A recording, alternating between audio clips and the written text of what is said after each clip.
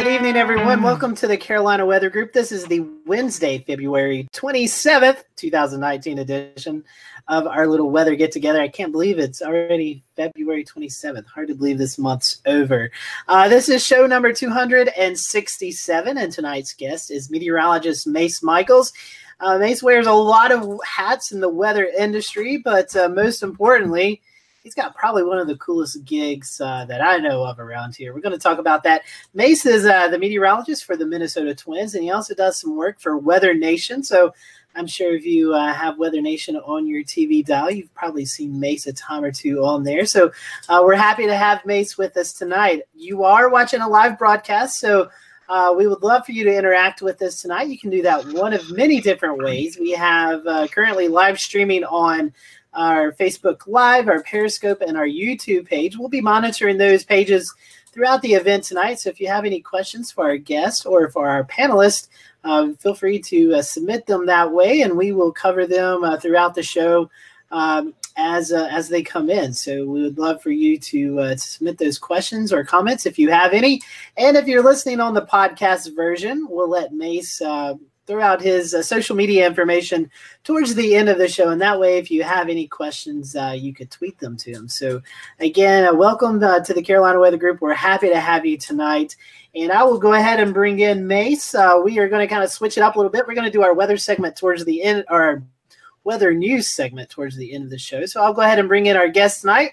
Mace Michaels joins us from Minnesota, a cold Minnesota, I would assume. Mace, welcome to the program. Hi there. Thanks, Scotty, for having me on tonight. Yeah, no problem. We are happy to have you. Glad we could catch you before opening day. I know that's rolling around here pretty quickly. So we're looking forward to talking about your interaction with the Major League Baseball and the Minnesota Twins. But before we do that, one question we always ask, at least our first-time guests, that is how did you get caught up in this crazy weather world that we're all living in right now? What's your weather journey? It started at a young age. I was into it when I was 4 or 5 years old. I wanted to be into meteorology. I loved weather. Minnesota, of course, no holding back on all 4 seasons. We have it all here.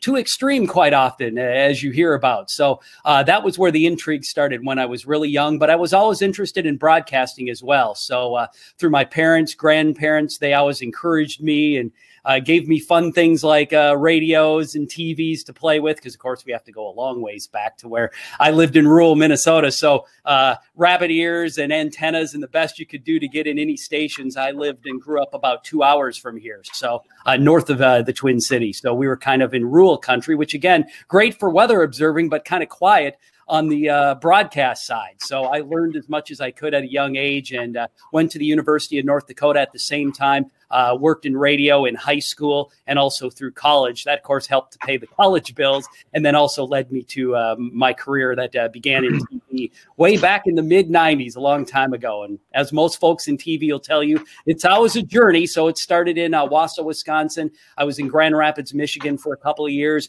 then Fort Myers, Tampa, Cedar Rapids, Iowa, and then eventually back here up to the Twin Cities about 5-6 years ago when I started with Weather Nation. And now I'm doing all this fun freelance stuff and, of course, working with the Twins. By far the most interesting and one of the best jobs I've ever had. Yeah, that's got to be a cool job. We're looking forward to talking about that. But you were talking about the different cities, different areas that you covered.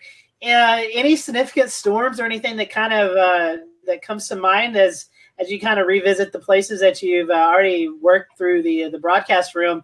Any major stories or storms or anything that you've covered during your time coming back to Minnesota?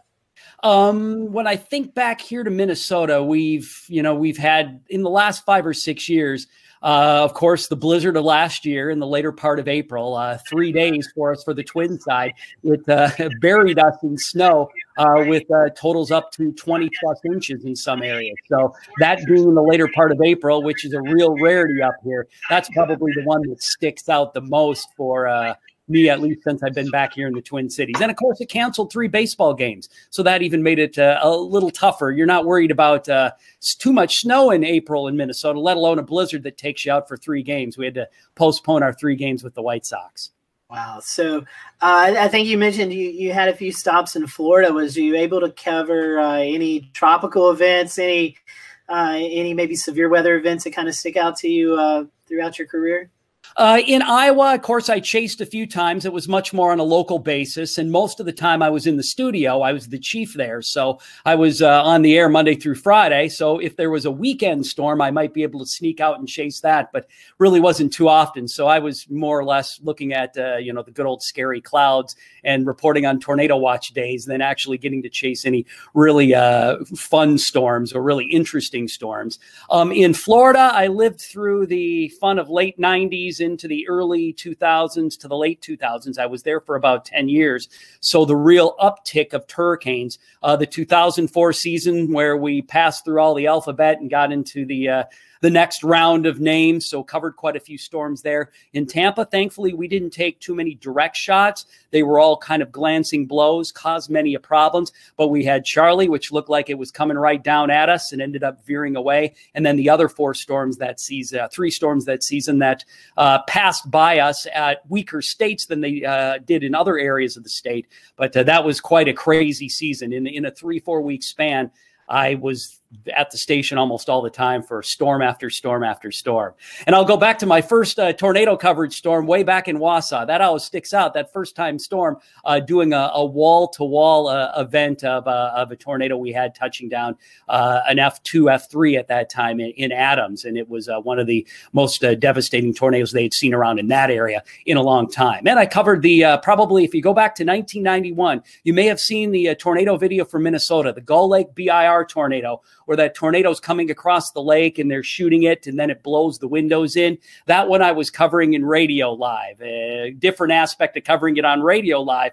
But we would get the information filtering in off scanners and from the Weather Service and from law enforcement after it happened, having no idea that was the type of tornado it was, other than looking at radar and knowing it was pretty bad. So it's amazing to see how much technology has improved and the internet and computer age really changing things from the beginning of my career to the current time.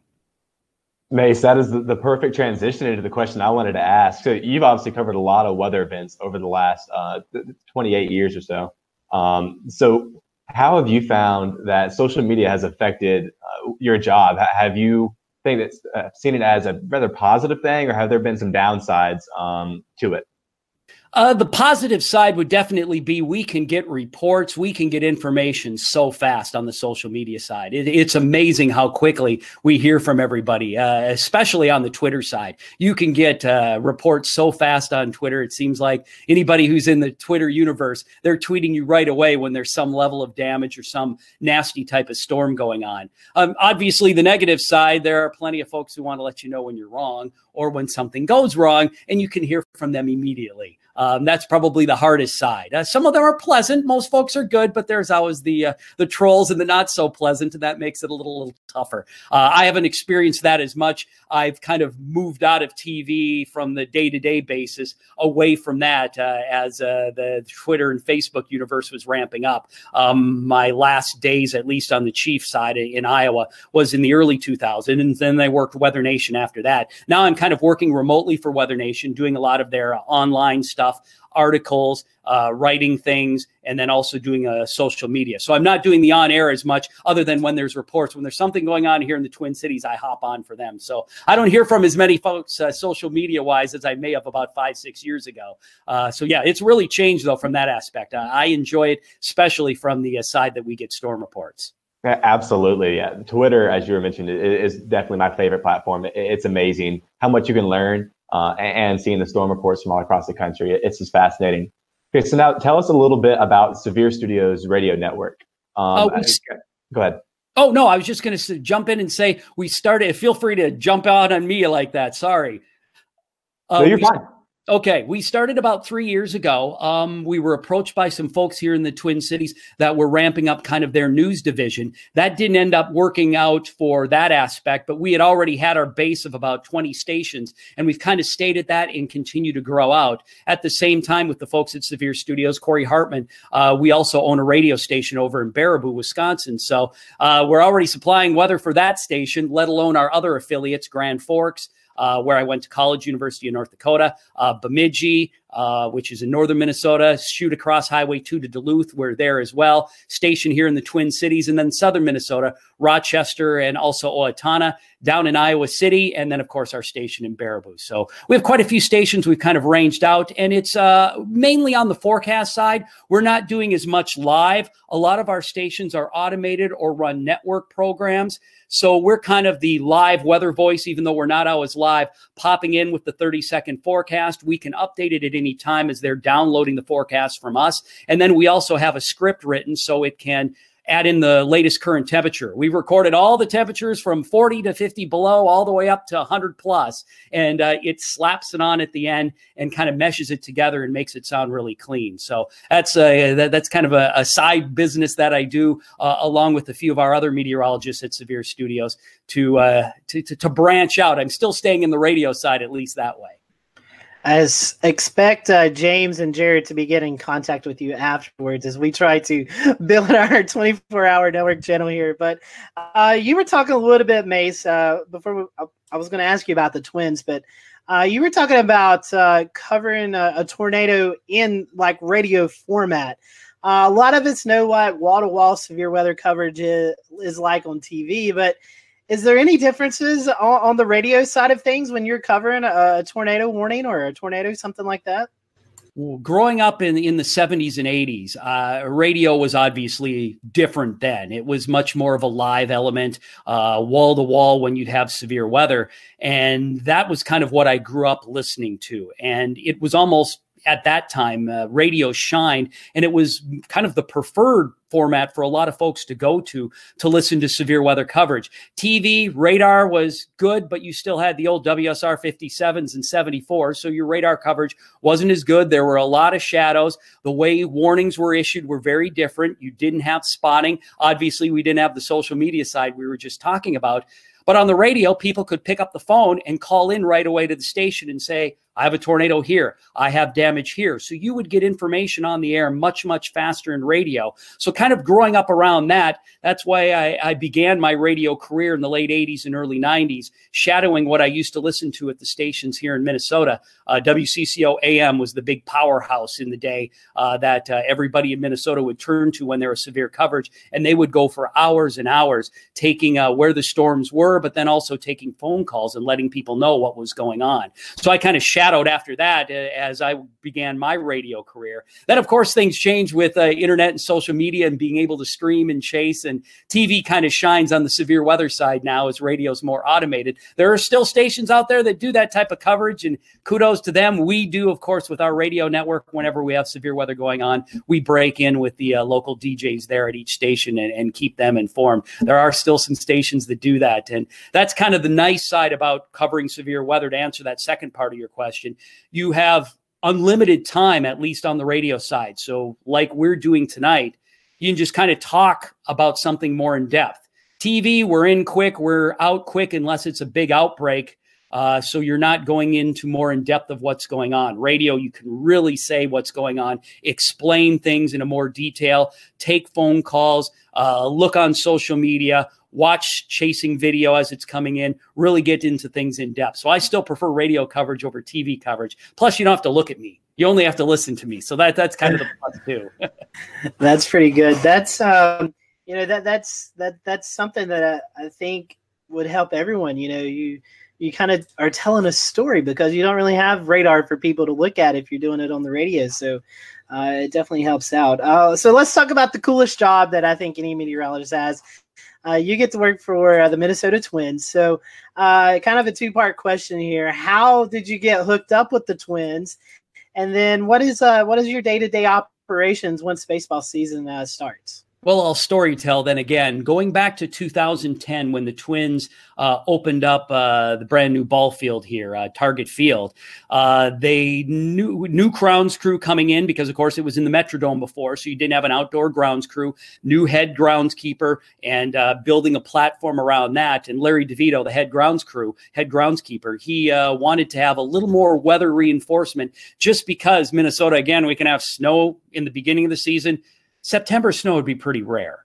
but it could happen. But again, in the beginning of season, we can have it. Our opening day this year is in the end of March, last Thursday in March. So it's a concern. We can be very cold. Obviously, rain at any point in time. You go from your stratiform rain in April to all the convective stuff you can get on and off through April and the rest of the season, be it cold front and slow lows to severe weather issues.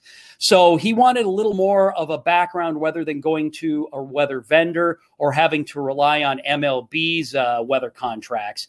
And he approached one of the meteorologists that was out at the National Weather Service, retired head meteorologist out there, the MIC in charge, Craig Edwards. And Craig at the time had retired from the NWS and NOAA, and he was still living here in Minnesota, interested in the part-time job working with the Twins. So he definitely, being a Twins fan, was very intrigued with it. Talked to the folks there, Matt Hoy, Vice President Operations, and then also on the building up side of what we would do, what we could do, and they developed the program from there. When Craig was ready to retire, he was doing some radio with Minnesota Public Radio and working with the Twins, so kind of twofold. When he decided to retire, that's when I asked Craig, who should I contact? And then kind of got lucky from there, being able to talk Matt and Larry into hiring me. And I also work with another meteorologist. There's two of us who handle the home games. Todd Nelson, we take care of things. He handles the Friday, Saturday, Sunday home games. I handle the Monday through Thursday games. And whenever one of us need to trade or anything like that. So that gives you kind of the background. The Twins were interested. There weren't any other teams that had a meteorologist on site, and they wanted to have that aspect of being able to talk to the meteorologist right there, so I can get the updated radar picks right away. I spent a lot of time looking at models beforehand, but then it's all radar after that between MPX and also we're lucky enough to have a terminal Doppler here. So I'm scanning, looking at both, trying to give an idea and get an idea of what those storms do. And you can imagine when you're out chasing, when you're looking at one pinpoint, how things can change and how things can move around you when you're not expecting it in just such a small micro scale environment. So in the last 3 years, I've learned a lot about how little scale things can affect how thunderstorms move on into the area. You know, Mace, I'm a meteorologist for the Charlotte Motor Speedway, so I know the pressure that comes with, you have a lot of folks in this small enclosed place, and you have storms all around. I talk to us about some of the pressure that it brings with lightning and people's safety. I probably have 10 to 15 days where I really have to worry about weather. There's probably 20 to 25 where I'm watching something in the state, but the threat is lower. So we figure out on average 10 to 15 days are the worries where we have to be worried about a postponement or it actually happening or a delay or something like that. So it's only those days I'm worried about. All the other 20 games, I'm getting to sit, if I'm lucky enough, if there's a spot behind home plate off to the side. Otherwise, I'm in that little closet, like you mentioned, in that small little closet, watching my radar. I have Gibson Ridge, radar scope, and about every other radar tool you can imagine to be able to sit there and get as many updates as I can. And, you're really concerned about when it moves in, just like you would be with the Speedway there, when something will begin, when something will end, and try to give them the most accurate forecast that you can. Because again, we're just worried about that one small square area of a storm moving in and affecting us. I can think of a couple of times. I'll look at traffic cameras sometimes to see how hard it's raining, because of course we can play through a light rain, and just to get the ground truth of, yes, the radar looks like this, but in some cases that light rain may be lighter or heavier than really what that good old blue or light green is showing, the or lower DBZ levels, how it transitions to how heavy it may be falling. Also, getting that ground truth when it's pouring hard, we can look at just a couple of exits or so up on the interstate and get an idea. Okay, it's hit there. I know that's 2 miles away. It's moving at this speed. This is how many minutes away it is for us. And we can try to keep the umpires updated through the grounds crew to give them that exact time of when they can pull off. And the quicker we can get the tarp on, the quicker I can let the grounds crew know to get the tarp on. When it comes off, the less work they have to do on the field afterwards. So the more we're able to let the umpires know, hey, in 5 minutes, this isn't just going to be a light rain. When you start to see it come in, let's get off the field right away, even if it's just a little light rain, because when it starts pouring, it's going to be rough. The quicker we can cover up the field, the better we'll be for later on. So we're not sitting here for 3 hours and then having to do an hour of maintenance on the field after everything quits raining. Mace, that's really awesome. Like, I think that, every team should have a meteorologist on site. It kind of blows my mind that that's not standard practice. Have you ever run into recalcitrant umpires? It's like, no, we don't need to call a game just yet. You ever run into anybody who's, maybe giving you a hard time about lightning, about, things of that nature? When it comes to the Lightning side, that's more of our internal operations. They're concerned about that for the stands and everybody else. So I'm letting them know, and they're getting the same Lightning alerts on their phone. So they're down already seeing me before the Lightning is moving in. They'll let me, they'll hit me 3-4 hours before the game if we have a squall line moving in. Is this one going to have lightning? Do I have to be concerned with it? So I let them know from that aspect, and they're already usually down there with me well before the line hits, just to be aware from that side and let everybody know what's going on lightning-wise. But when it comes to the umpiring side, it kind of depends on who the crew is. The younger guys or an older, well-established crew, and how to, some of them like to wait until it's raining a little heavier. Others, they tend to see what we're seeing and they'll listen or take my advice a little earlier, and they definitely want to get out of there. But also if we're into a certain time of the year, and that affects things a lot, scheduling as well. To be honest, if both teams are not in a race and in a hunt, we may play right up until that rain gets going, and we won't postpone to worry about starting pitching and things like that. The last thing you want to do is have the game start, some of your ace starters get going through 2 innings, and then a squall line come in and you have to pull them. So We'll tend to postpone ahead of time, or not postpone, but delay the start, get the squall line through, and then start the game late if we can get an idea of when that will move through. Thankfully, I haven't had too many like that, but you get really nervous when it's a light rain situation and you see that light rain moving up. We did have one where it was an April storm, had kind of a northeast wind flow. The dry air was eating at the top end of the storm, but you can name every model was just giving us a deluge of rain. So we decided to cancel. 7 o'clock was game time. Everything had us raining. The South Metro was raining pretty steady. It didn't get to us downtown until about 9:15, and then it was drops. Then the heavy rain came in at 10. So it would have been an uncomfortable game, 40 degrees and raindrops on and off, but we could have probably got a game in. Unfortunately, we did end up canceling it.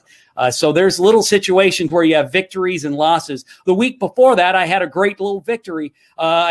We heavy rain in the forecast, but I saw that we had a window on the HRRR of maybe 2.5, 3 hours, started the game quickly on time, kept everything moving. The rain started at about 6.5 innings in through.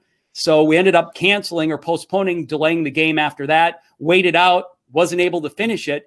Twins got a win, so I was happy once the time we canceled the game. So you have your victories and losses in the weather department as much as we have them also on the field some nights. Well, my wife grew up in Minnesota, is a big Twins fan, so I know that when we go to Target Field eventually and see a game, I'm going to feel a lot safer. Awesome. Let Scotty, me know when you're in town. Absolutely. Scotty, all you, buddy. All right, thank you, Jared. We have a viewer question, Mace. This comes from Ed English, and he was talking about, he said, hey, Mace, it seems like various computer models generate most of the weather forecast. How much do you rely on your own interpretation of the weather data when forecasting? He said he would hang up and listen off air. So I know a little radio lingo there, but how do you determine that? You were kind of just talking about the HRR giving you a little window. You know, weather data and weather models are important, but it's not the gospel, as we like to say. I know who Ed is. Uncle Ed, he listens to one of the radio stations I do a lot of work with in Iowa City, DJ work, and then also we do weather for them. I still do the forecast the old-fashioned way. I'm looking at the models, but I'm using as much of my own background and interpretation to try to get a feel. And like I was saying, I was thinking of that one storm where we had the northeast wind coming in, and I can't think of how many times the northeast wind has burned me on start times in the younger years of my career, knocking down the dry air. And you can really see that dry air intrusion even more than you can. And back from the old days of the NGM when I was young, and it would throw warm fronts in here and bring up a lot of rain, sometimes 6-8 hours earlier than they would. So I still build off of that as much as I can looking at the forecast. But you have so many models you can look at now.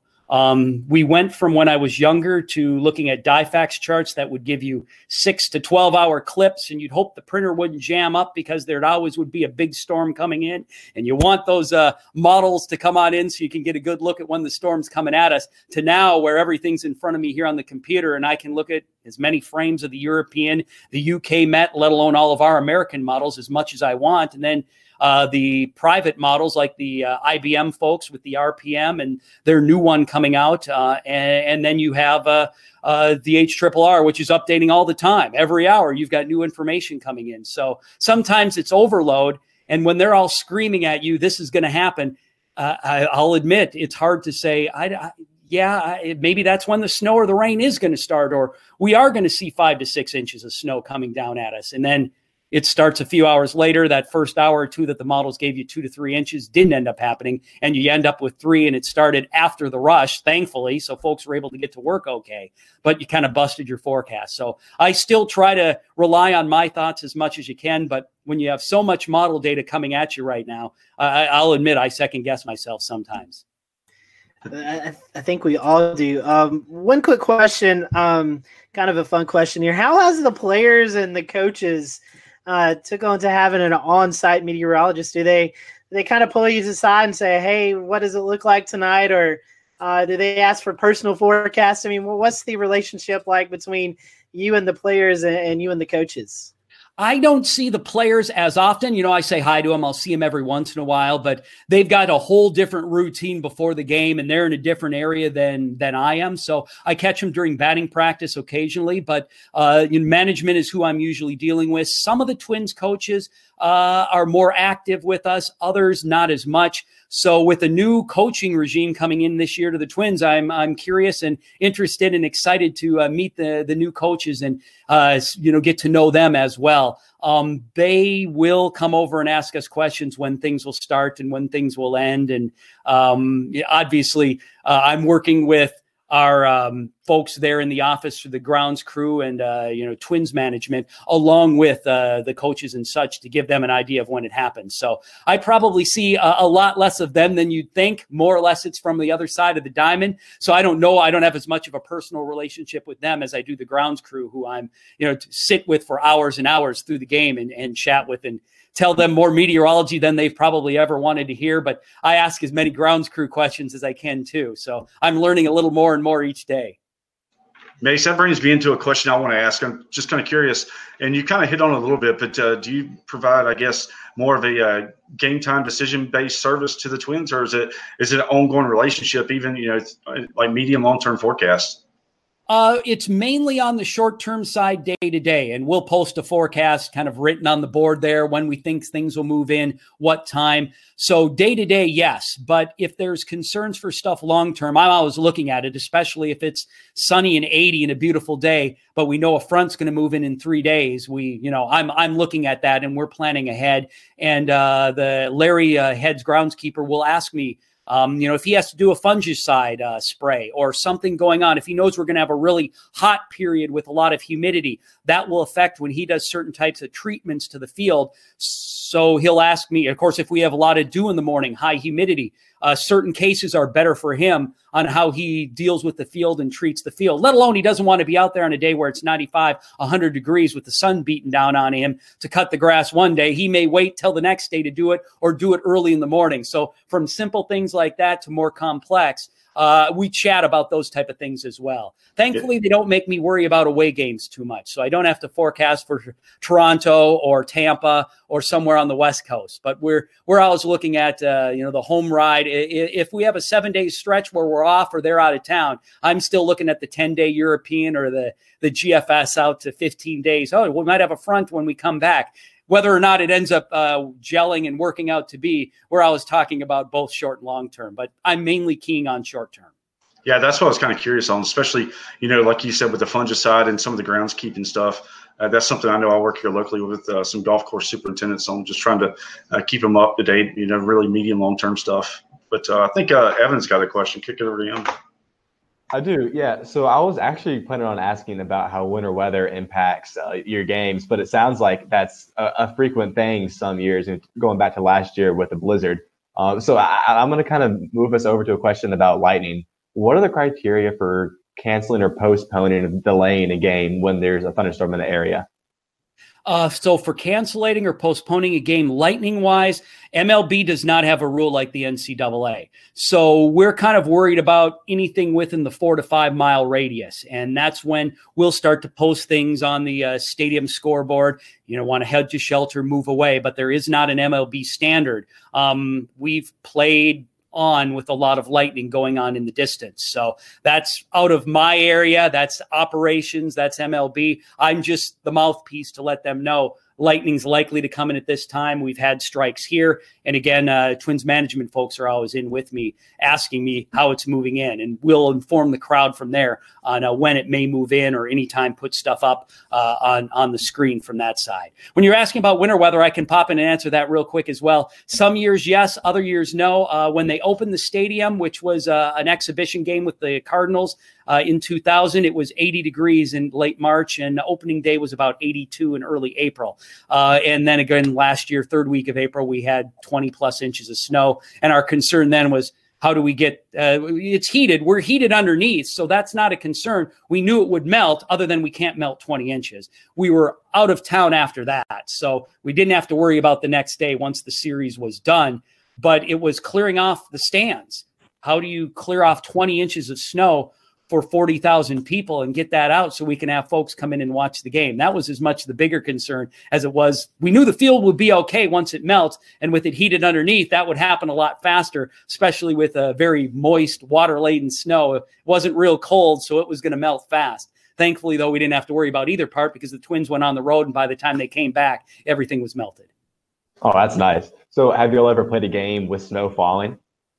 I haven't had to worry about that flurries wise. We have had days where we thought we might have to worry about flurries. Todd Nelson, the other meteorologist, he had the cancellation games on the weekend with the White Sox when we lost the games last year. And we did lose a game on the Saturday right after opening day. And it was due to 30 degrees. And there were some flurries that moved in late in the day. So it is a concern. I just personally haven't had it. Hopefully I don't have it this year, but we'll see. We have a record snowfall month here in Minneapolis so far, the most ever seen in February, where we're up and over 30 inches. I think 39 is what we'll end up at. We only have a day to go, but nothing's in the forecast for tomorrow. So 39 inches for us this month. And that, I think, puts us at number 4 all time. And the records go back to the late 1800s. So it's been pretty snowy. Hopefully that changes and breaks as we get into March here. That's awesome. Thank you. I'm going to toss it over to Scott. Sure. All right, thank you, Evan. We'll kind of start to kind of wrap up. One of my questions was kind of what you just finished talking about, the winter that you guys have had. I know you've had some really cold weather up that way. But one question I'm really interested to hear your opinion about. You started off in the broadcast sector on TV, and you've kind of went more into the private sector / consulting. As we continue this journey for the next 10, 15, 20 years, where do you see the weather industry? Obviously, there's still going to be a need for TV, but what is your viewpoints? What is your thinking on where the weather industry may be in the next 10 to 20 years? You know, that's a good question and kind of a tough question because I'm kind of on the cusp of that and trying to figure that out myself. If you would have asked me 10 years ago, will I still be working in TV in 10 years? I would have said yes, and I would have figured so. But just because of the way things ended up working out, I was in local TV news, and then the Weather Nation opportunity came up for me here in Minneapolis, and it got me away from the TV news side. And once I got opened up into how covering weather like that was for a channel that went all the time, I lost the interest of going back to TV. I still do some freelance. So I work with the local Fox station here. I work with some stations in Iowa and also in South Dakota and in southern Minnesota and Rochester. So I still do a little TV from that side, let alone reports for Weather Nation when there's something going on here. But I would have not thought I'd be not doing the day-to-day TV side thing. But the industry has changed a lot. News has changed a lot, how people watch the platform, how people view TV news. It's a different business than it was 10 years ago, let alone 20 years ago. So when other opportunities popped up, like the Twins, like Weather Nation initially, and then Weather Nation moved to Denver, and I was already rooted here in Minnesota, growing up here, parents, friends here, I wasn't interested in moving. I just ended up being lucky enough to hook on with the Twins, knowing Corey from Severe Studios, working from that aspect on the radio side, and then still having contacts with Weather Nation when they were looking to make some improvements and beefing up things on the social media side. I was lucky enough to be able to pop in and work with them. But to ask or answer your question that you asked about where meteorology will be, I think there will be a lot more in the private sector. So many people look at me and ask me the forecast based off of their phone. And how many phone forecasts are actually done by a meteorologist? Very few. It's an app. Whether you're using an AccuWeather app, whether you're using Dark Sky, many of the different ones like that, it's still an app that's usually driven off of a model in some way, shape, or form. And Weather Channel has as well, weather.com, whatever mesh that they'd use for between forecasters and also model-driven type stuff. So there's always going to be a need for that meteorologist, and it really shines, again, when there's severe weather going on. But I think you'll see a lot more going on in the private sector with how the improvements are going on there, whether it's from just the simple, or I don't want to say simple, but more simplistic side of developing apps to approach the public and how they use it, the kind of quieter side, or to more of the corporate side where more corporations get into hiring meteorologists or hiring meteorology services like the Twins, like you have there with in Charlotte with the Speedway, or private businesses as it is. We know about the aviation industry. The local chapter of the AMS, I was speaking or listening, our local AMS chapter here, we were at Target a month ago, and how their disaster planning unit plans for things. And obviously meteorology is a huge side to that. And there's that corporate aspect. So I think we'll see more and more of that as custom tailored information is more and more important to the business sector. And as forecasting and models improve. What that means for the meteorologist, I don't know. I guess we'll kind of have to adjust and see in what areas we're interested in. There'll always be the TV and the radio side, I think. It just will kind of change and gel. And the more you know and the people you know, as it always is in broadcasting, helps you out the most. Yeah, Mace, I just want to follow up with that. We're talking about where the industry's going. How do you see the chaser side of things actually being able to, with some of the technology advancements, especially like, live view packs and stuff of that nature, being able to actually bring people weather as it happens from the field?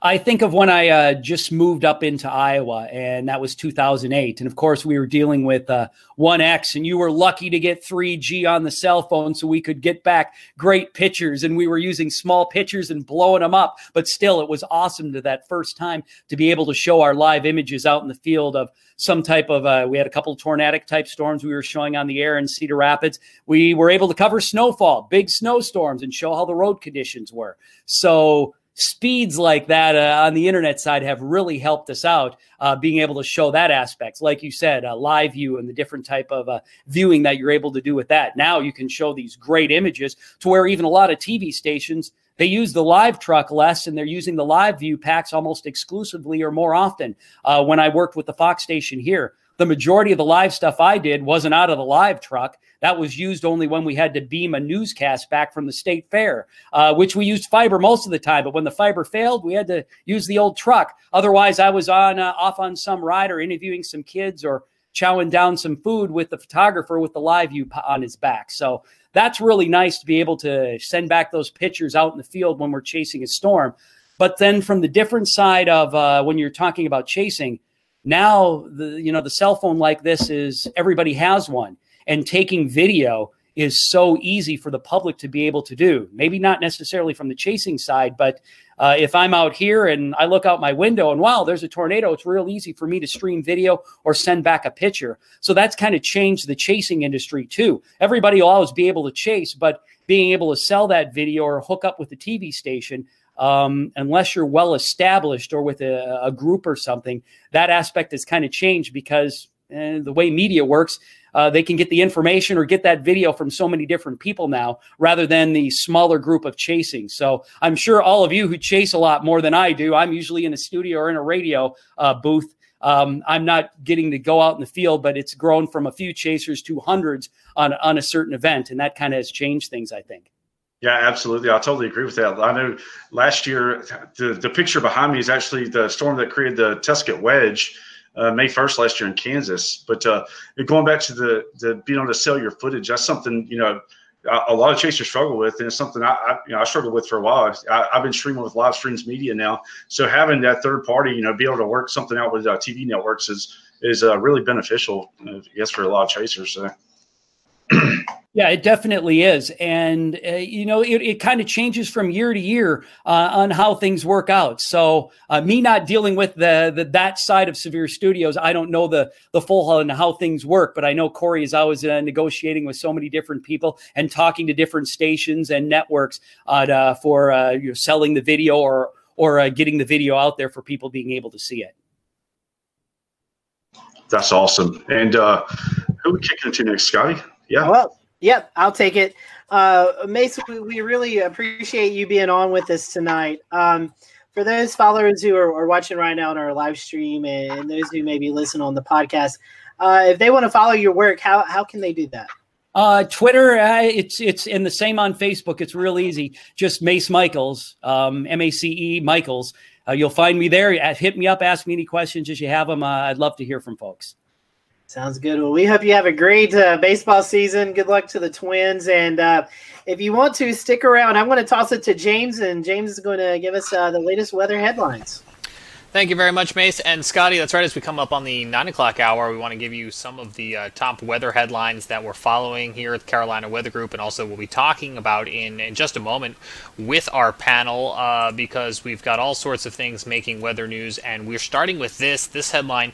Not much of a surprise if you follow the weather industry, but the GFS FV3 upgrade has been delayed. This comes after some backlash following some shortfalls in real-world testing they've been doing. We've seen some cases where there were some unrealistic snowfall totals, specifically the snow depth and water equivalent of snow depths at the surface have been unrealistically large values when precipitation in the atmosphere has a low-level temperature profile close to freezing. So techniques that either use this variable for deriving snowfall were exhibiting that excessive snowfall value, so before they take this into production, they want to do some additional testing. There was also some experience seen where there was a cold air bias in the lower atmosphere, especially from about September of 2018 onwards. So they'll continue to work on that, and we look forward to that model coming out once they got all the kinks worked out. Hey, remember that high wind record we told you about Grandfather Mountain just a show or two ago? Well, we have a new one.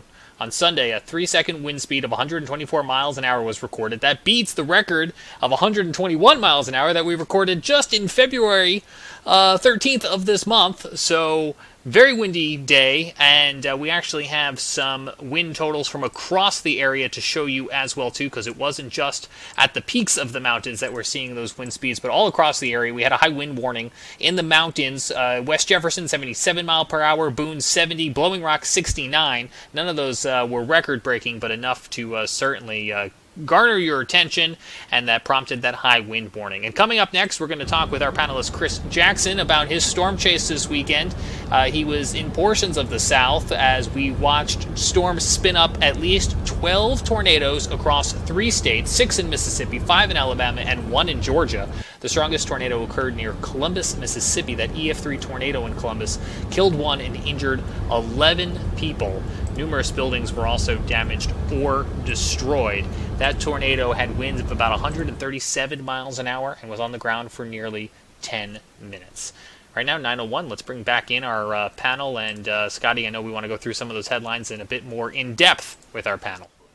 Yeah, I'm going to toss it over to Evan first because we'll talk about the Carolinas first, and then we'll toss it to Chris and let him kind of recap his chase. But Evan, we're going to tag you as the mountain wind guru because I know you love keeping up with the gusty winds and everything. So again, another record breaker there on Grandfather Mountain.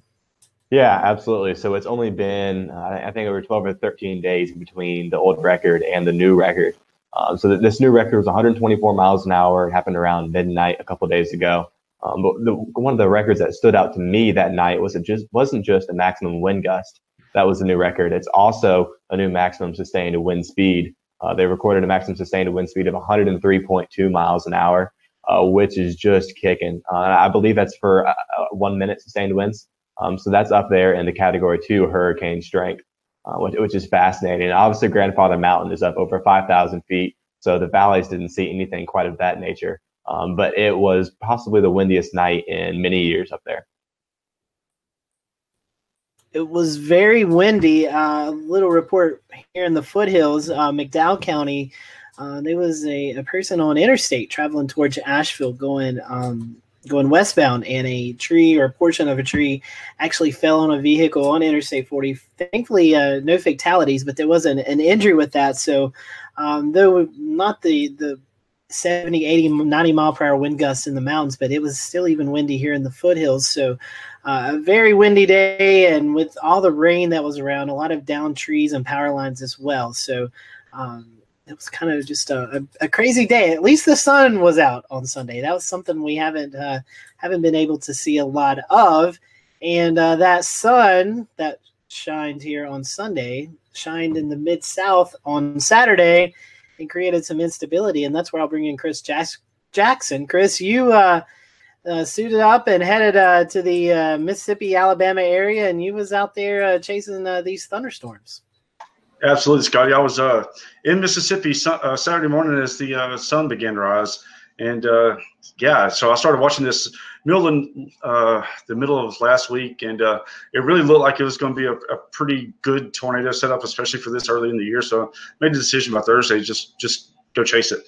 And like I said, Saturday, originally went over to Indianola, Mississippi, which is out on the Mississippi Delta on U.S. Highway 82. And, I was there by 8 a.m.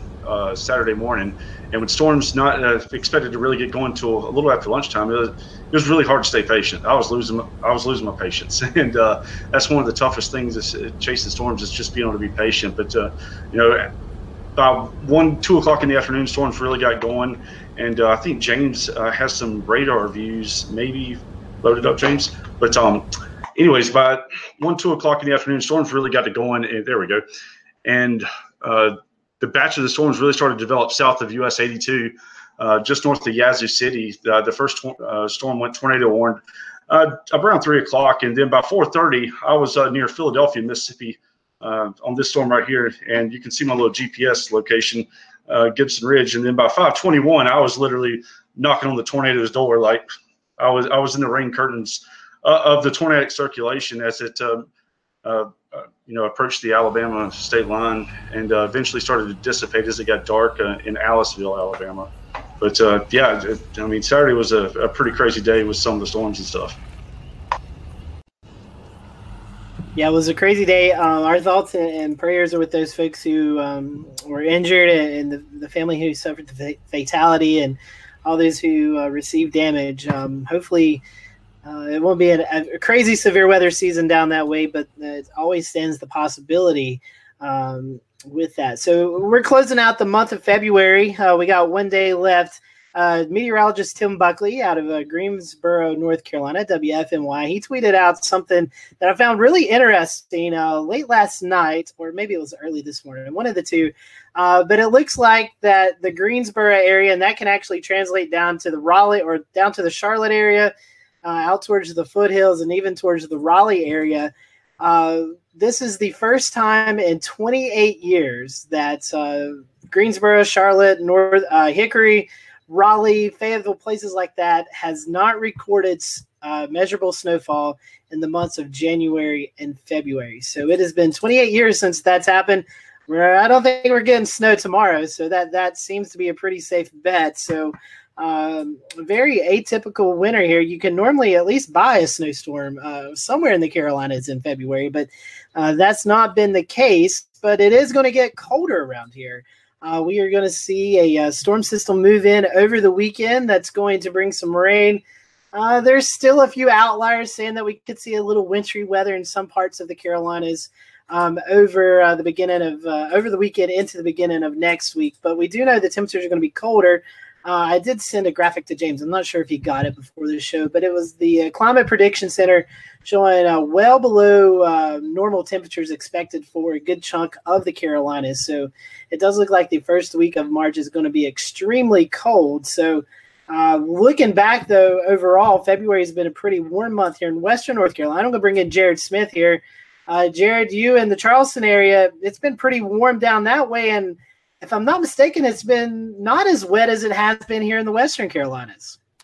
Yeah, that's correct, Scotty. We've been under the influence of at least a little bit of ridging, and so that's helped keep the storm track to the north.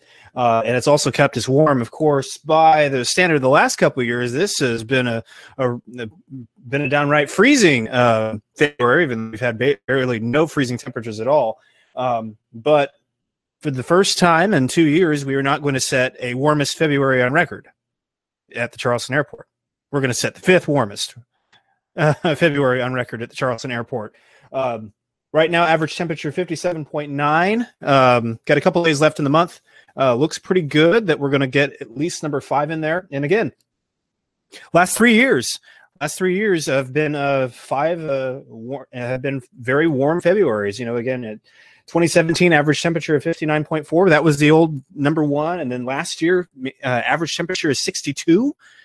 That one I don't think we're going to touch for a while, but you never know. So yeah, February has been a very interesting month with I call it fake spring, and it is fake spring. We're seeing some signals in the models next week that we could see a freeze. Frost and freeze conditions make it very close into the Charleston metro area. And again, for those of you who are living down here, one thing to keep in mind is that our median last freeze is about March 8th at the airport, and that goes up to like March 24th. You're getting inland towards I-95, and so it can freeze as late as tax day in a lot of coastal South Carolina. So again, something to keep in mind if it's always tempting to get a head start on your garden and everything like that, but we want people to be aware that you could still see some freezing temperatures. You could still see some things that might not be so good for these guys. In 2017, we had a very warm February, and then that was eclipsed with a very hard freeze that happened in March, and that was our first billion-dollar weather disaster of the year in 2017. So you can never underestimate the power of cold to do damage with that. So just something to keep in mind. But we've been enjoying it, and I kind of wish we got a little bit more of that rain because we're about 4 inches behind. But we're going to make up for that this week. We've got some zonal flow aloft, and we're going to have some disturbances moving through. And so we're going to make up for that. But yeah, if you need some rain, Jared, we can send you some from up here. We got plenty. Yeah, I'm sure you could. Yeah, I'm sure you could. We do need it. It's kind of, we're back to abnormally dry. This first time we pinged on the drought monitor in a while. We'll have a new one tomorrow. But we'll be in that zonal flow, and then we've got a disturbance that's going to dig in a little bit for Saturday. A couple days ago we were thinking maybe there might be some thunder with that, but nah, not nearly as fun. But so it goes. Back to you, Scotty. Hey, Jared, I want to get in real quick. Have you looked at the forecast for Sunday? I have not yet. That Sunday looks interesting. Yeah, Sunday does look interesting. It looks like there's going to be a lot of shear, at least 50, 60 knots of bulk shear for the afternoon on Sunday. So that's something I'm watching. Yeah, I was I've been looking at I did a little survey of the American models this morning. I admittedly didn't look at the Euro, but they've been kind of back and forth. We've not had a really good model agreement down the road. And surprisingly, the FV3 does not have it snowing here, so there's that. Yeah, I was going to say, Jared, most of us here in the Western Carolinas are battling our wettest February on record, so we would be happy to share some of that rain with you down there. So one thing before we end tonight's show, be following us next week. It is Severe Weather Awareness Week for the state of North Carolina, so we're going to be putting out some graphics and some videos throughout the week. I'm sure we'll also probably do a segment on next week's show talking about next week's show. It's kind of we're going to be talking about getting ready for the storm chase season. Brent Adair from Severe Storms Live Storms Media. Sorry, he works with Chris, and then Brendan Kopic, I believe, is also going to be joining us. So we're going to be talking about storm chase season and getting ready for what the severe weather season may bring. But we're also going to be talking about the Severe Weather Awareness Week for North Carolina, and I think South Carolina is the week after. So back-to-back weeks of severe weather awareness for both Carolinas. So we'll be talking about that all next week as well. So we hope you will join us next week as we get ready for severe weather season. We're going to be talking about chasing and what these guys do to get ready for the chase season. It's a lot of work to get logistics planned out and to get ideas and groups together. So we're going to be talking about that and hopefully probably show you some cool footage of chases of past. So we hope you will join us next week here on the Carolina Weather Group. Again, we are live every Wednesday night at 8:15 here on the Carolina Weather Group Facebook Live, Periscope, and YouTube page. We hope you have a great weekend, and we'll talk to you next week.